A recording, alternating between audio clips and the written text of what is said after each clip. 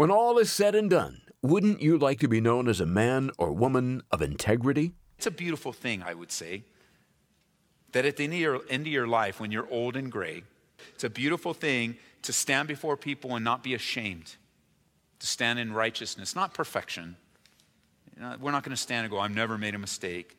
But we are going to stand and go, you know what? I'm a man of God. I'm a woman of God.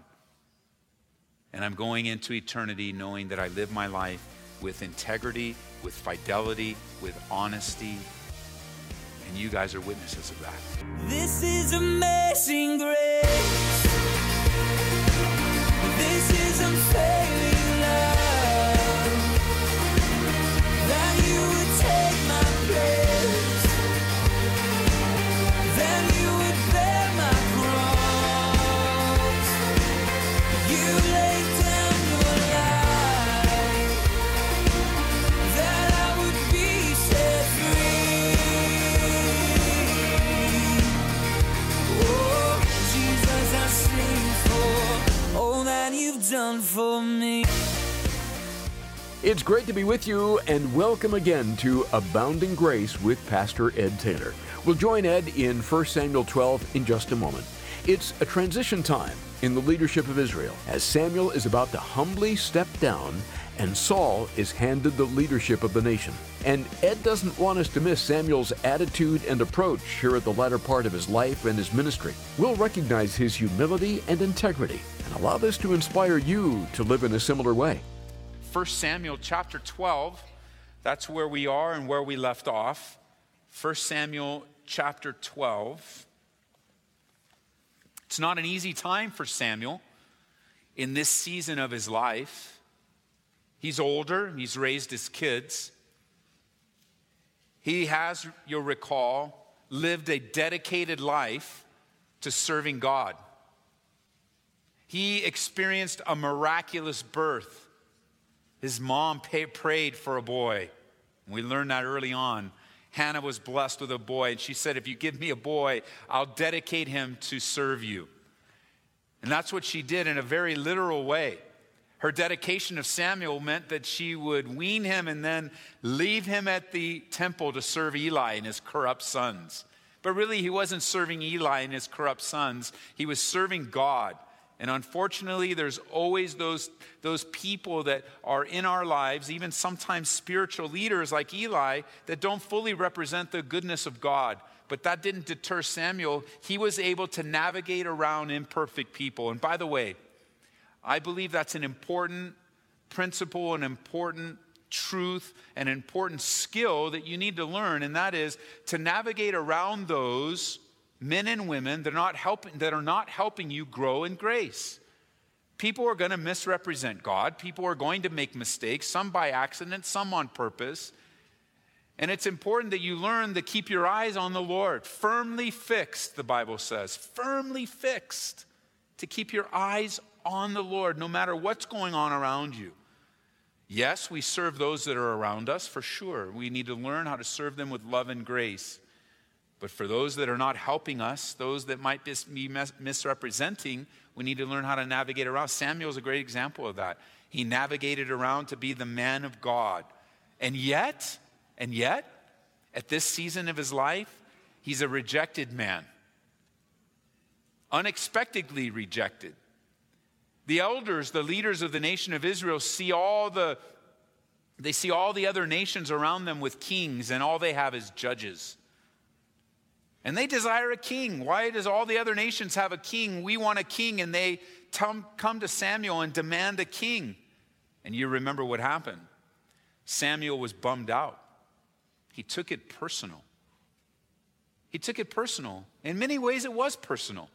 They rejected Samuel's leadership as well as his sons, because unfortunately, Samuel's sons went astray as well. And it discouraged the leaders, no doubt. And as they're looking around, they're like, well, we don't have a king. We've never had a king. We want a king. They asked for, no, they demanded one. No longer did they want to be led by God directly. No longer did they want to be led by a spiritual man, but by a king, just like all the other nations around them. It hurt Samuel, but don't miss this. it hurt Samuel deeply, but he did the right thing. He took it to the Lord in prayer.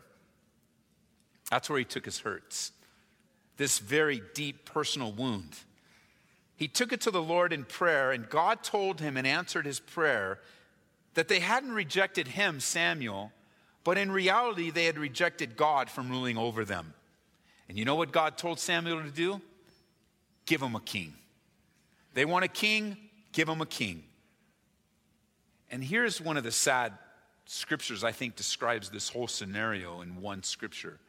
It's just like the children of Israel wandering around in the wilderness, which is what this scripture is referring to. But I believe it's very appropriate here in this section of Samuel and for every other one that are demanding something from God, but it's not God's best. And it's this, Psalm 106, verse 15. It says, and he gave them their request, but sent leanness into their soul. Friend, you never want your request to supersede God's desire for you. Where you're demanding, you're going to do it your own way. You're going to do it no matter what it takes, what the cost is. And you find that God gives you and allows your request, but now you have leanness in your soul because of that disobedient decision. That's where we meet Saul. He's the chosen king. And as we've learned in previous studies, he has such great potential, so many great qualities in his life, a wonderful family. And yet, like many before him and so many after him, didn't live up to his potential. Barely even tapped into it. And I wonder if those listening to this Bible study right now, I wonder if you're going to be one that doesn't tap into the full potential that God has for your life. If you're the one that won't tap into all that God has made you and fashioned in you. Well, let me show you. Before we even get to 1 Samuel, I should ask you to go to Matthew chapter 16. This is often the barrier for you and I not really tapping into everything that God has for us. And I really don't know much about you in a personal way because I haven't asked you this question lately, but I can tell you for me, I want to tap into all that God has for me in the very few days or years that I have left on the earth. I want to accomplish all that God wants me to accomplish. I want to be a part of all that God wants me to be a part of. I don't want to go down with anyone looking at me and go, oh, wasted potential. Such a sad story in Ed's life. I don't want to go down in flames. I don't want to go down in disgrace. I don't want to go down in sin. I don't want to go down not fulfilling all that God has for me. And here's the answer. I was putting this study together today, this morning, and this is the answer the Lord gave to me. This is the passage, Matthew chapter 16. Notice with me in verse 24. You're like, well, Ed, I want that too. I want to tap into everything God has for me. I want to fulfill the call of God upon my life. I want to be used to the greatest potential. All right, here's the answer. Matthew 16, verse 24. Jesus said to his disciples, if anyone desires to come after me, let him deny himself and take up his cross and follow me. For whoever desires to save his life will lose it. But whoever loses his life for my sake will find it. For what is a man profited if he gains the whole world but loses his own soul? Or what will a man give in exchange for his soul? That's the key for us following close. That's the key for us moving forward in the things of God, the denial of self. It's not the denial of something, and it's not the denial of a few things, but of our very selves. It's a dethroning of self and an enthrone of Jesus. You know, chasing after life and all that life has will leave you empty at the end and unsatisfied, stressed out, worried, fretting, and ultimately just wiped out, chasing the dream, chasing the dream, chasing the dream. But where life is found is in the denial of self. Life is found in Jesus. And every man and every woman and every child needs to make the decision that Joshua makes at the end of the book of Joshua, chapter 24, verse 15. He says, and if it seems evil to you to serve the Lord, choose for yourselves this day whom you'll serve. Whether the gods which your fathers served that were on the other side of the river, or the gods of the Amorites in whose land you dwell. But as for me and my house, we will serve the Lord. Everyone has to make that decision. Saul never committed himself fully to the things of God, even though he had great potential, even though he did a few things right.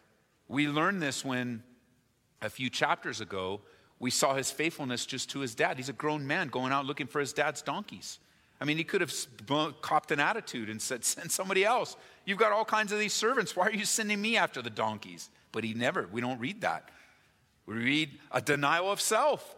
We read of him going out. We read of his sensitivity toward his dad and thinking of his dad worrying and seeking out a man of God. We read so many great things, but in the future studies we're going to share together in Samuel, we're going to be discouraged. Saul's life is discouraging of the great potential and the great position and the great responsibility just thrown away for his own selfish desires.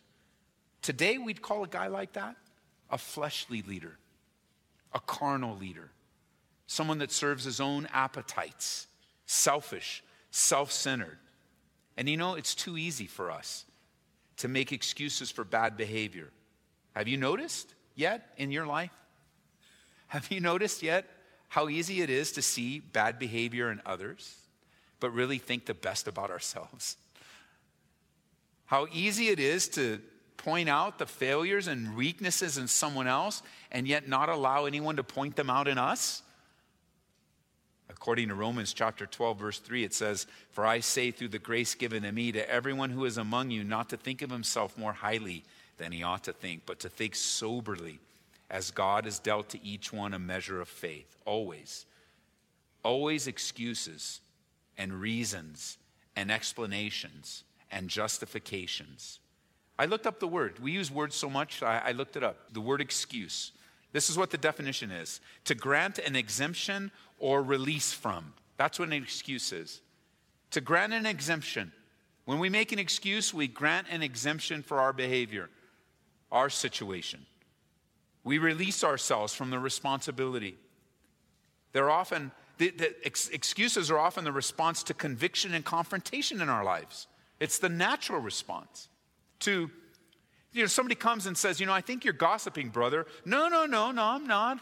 I'm just praying out loud. That's all. I'm just praying for a brother. I know, but you're giving every single detail of their lives. If I don't tell God, he won't. No, you're a gossip. That's what, you shouldn't be talking about other people, even if you call it prayer. But what do? We've got a reason. We've got a good reason why. Someone comes up and says, you're a liar. And they may not be that bold. So, just lied. You just lied. But it's just a white lie. Oh, okay. Yeah, as a matter of fact, 1 George chapter 3 says, for George, white lies are, we're just so prone to, I didn't lie. I just stretched the truth a little. Okay. All right. Or someone has the boldness to come up and say, you took something that doesn't belong to you. Oh, no, I just borrowed it for a while. Borrowed it? I mean, if you wanted to borrow it, you would have asked for it. But we're so quick. And much of our potential falls by the wayside with excuses.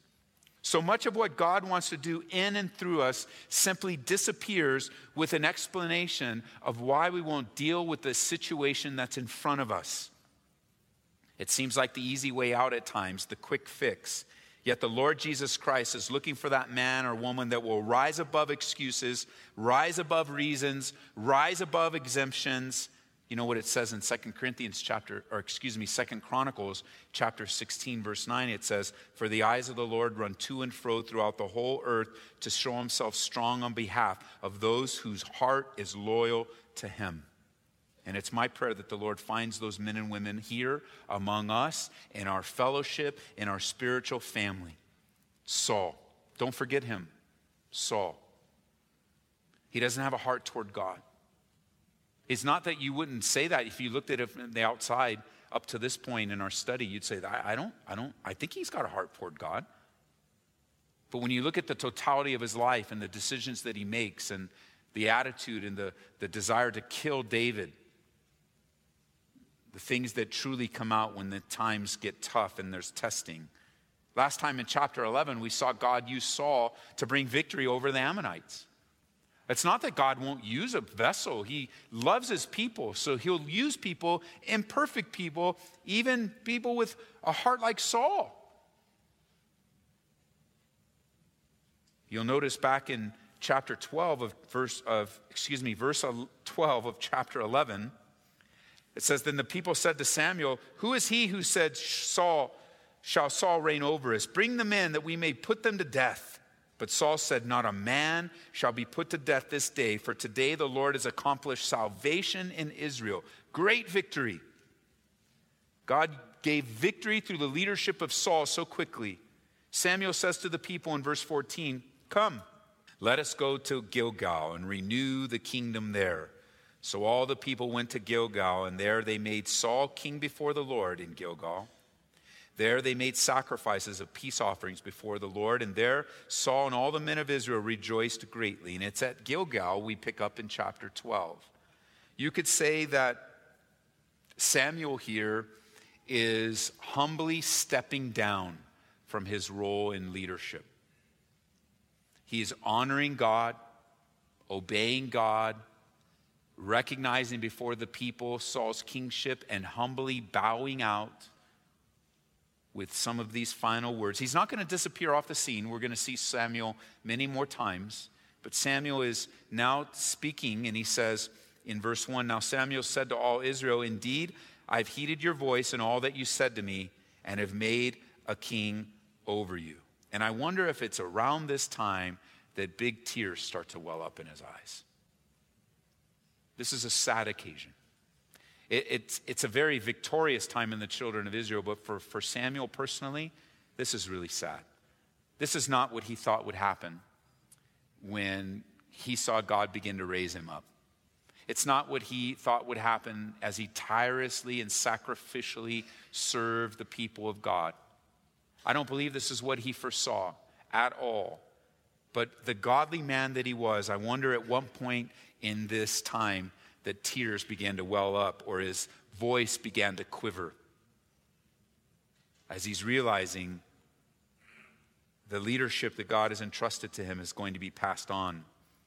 He says in verse 2, now here is the king walking before you, and I'm old and gray-headed, and look, my sons are with you. I've walked before you from my childhood to this day. Here I am.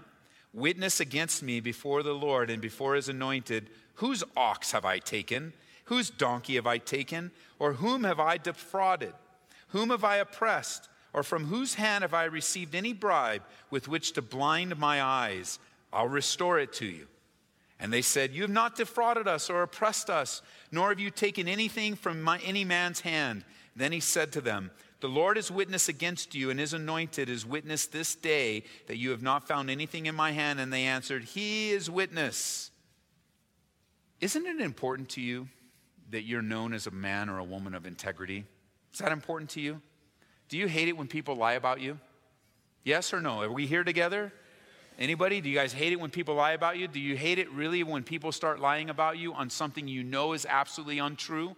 Like, you know, you're like, what kind of lie? If they're going to lie about me, lie about some of the gray areas, but this is an area of integrity. This is a black and white area for me. This is an area where I refuse to compromise. Ask my wife, ask my kids, ask my boss. And that's exactly where the enemy wants to touch your integrity. Especially those places that it is non-negotiable. That they could dig through all of your records. They could go through all the history in your website browser. They can take your phone and dissect it 1,000 different ways, and you know you're right. You have an integrity before the Lord. You're sincere. Your life is an open book. And just as Samuel's stepping down, he wants to establish his integrity. Why? Because when you recognize someone's integrity, it's validation and proof that you shared life with them, that you have a relationship with them. You know, when you can vouch for someone's integrity, when maybe they put you down on a job application and they want a reference and they put you down. You know why they put you down? Because you know them. Now, I'm not talking about the weird times when they went back in the day when, you know, you would lie for someone, or they might put someone there, they put their own phone number and answer in a false voice. Not talking about that. I'm talking about we're believers here. We have a walk of integrity. That used to be our past. When your name's put down on an application, it's because you know the person, and they know that you're going to describe that person. You're going to describe them with the truth. And it would be a horrible thing if someone that you trusted would shoot down your integrity. Samuel, I'm sure, being a human being, just wants to go down as a man of integrity. He realizes the seriousness of asking for a king, but I'm sure on a personal level, he's still not sure why. He served his heart out for them. He gave everything. He is a man dedicated to the things of God. And I think very similar like Paul, you can jot it down, cross-reference. In Acts chapter 20, Paul makes the same appeal to the elders in Ephesus about his own integrity. I didn't take anything from you guys. I didn't do anything wrong with you. You know me. Remember, those of you that have been with us through our whole entire study in 2 Corinthians, that's what Paul kept repeating over and over again to the church in Corinth. How could you believe the lies? Samuel goes down by saying, I just want you guys all to agree, I've been a man of integrity. And it's a beautiful thing, I would say, that at the end of your life, when you're old and gray, I don't know how many of us could stand up and say, we're pretty close. I'm pretty close to this. I'm old and gray. I'm gray-headed, that's for sure. I'm getting there. What hair I have left, and I'm much older than I was before. But toward the end of our life, whatever that is, it's a beautiful thing to stand before people and not be ashamed. To stand in righteousness, not perfection. We're not going to stand and go, I've never made a mistake. But we are going to stand and go, you know what? I'm a man of God. I'm a woman of God. And I'm going into eternity knowing that I live my life with integrity, with fidelity, with honesty. And you guys are witnesses of that. I love what Jesus would pray in John 17, verse 4. He said, I've glorified you on the earth. I've finished the work which you've given me to do. And now, O Father, glorify me together with yourself, with the glory which I had before the world was. To go out strong. And unfortunately, with so many falling in sinful disgrace, we may forget the years of faithful service and ministry today, and let's not do that. By God's abounding grace, let's make it our goal in life to finish strong and be a man or woman of integrity, just like Samuel. Hey, thanks for listening to Abounding Grace with Pastor Ed Taylor. We're going and growing through a study of 1 Samuel right now, and you can hear this message again online at aboundinggraceradio.com or listen through our app. Search for Ed Taylor in the App Store or Google Play. Well, Ed, our pick of the month is an excellent book written by Warren Wiersbe on being a servant. What can you tell us about it? Well, we have a discipleship reading list here, Larry. If anyone wants that, they can contact me directly. I'd love to send it to them. And this book is on that list. It is a book that helps give you a daily dose of what it means to serve the Lord. And of course, if you've never read anything by Warren Wiersbe, this would be a fantastic start. And it is a resource I pull out at least annually to look at. I see the a copy of the book right here on my bookshelf as I'm recording this, and thinking that I have it on my Kindle, so I always have it on my iPad. But it's one of those books that when you read it, and then you begin to minister in the wisdom that Warren gives, like for me, years later, I'll reread the book and I'll come across a truth and I'll say, oh, that's where I learned that, because there's so much wisdom in it. And it really is teaching you how to serve the Lord effectively in every area of your life. Whether you get it to support us in the ministry here, which we truly appreciate, or you just get it on your own, please read it and apply the principles, and you'll see the Lord use you in great ways. We'll send this your way when you support Abounding Grace with a gift of $25 or more today. Call us right now at 877-30-GRACE. That's 877-30-GRACE. Abounding Grace is made possible through the generous support of our listeners. And as we continue to deliver God's Word one verse at a time, we're looking to our listeners for help. Together, we can reach people with the love and truth of Christ and make a difference in these last days. To make a secure donation, drop by aboundinggraceradio.com or call 877-30-GRACE. grace. Well, next time on Abounding Grace, we'll continue Pastor Ed Taylor's study of 1 Samuel. Thank you for listening today, and we'll look for you tomorrow as we open the Word together in search of God's abounding grace. This is amazing grace. This is unfailing love. That you would take my place. That you would bear my cross. You laid down your life. That I would be set free.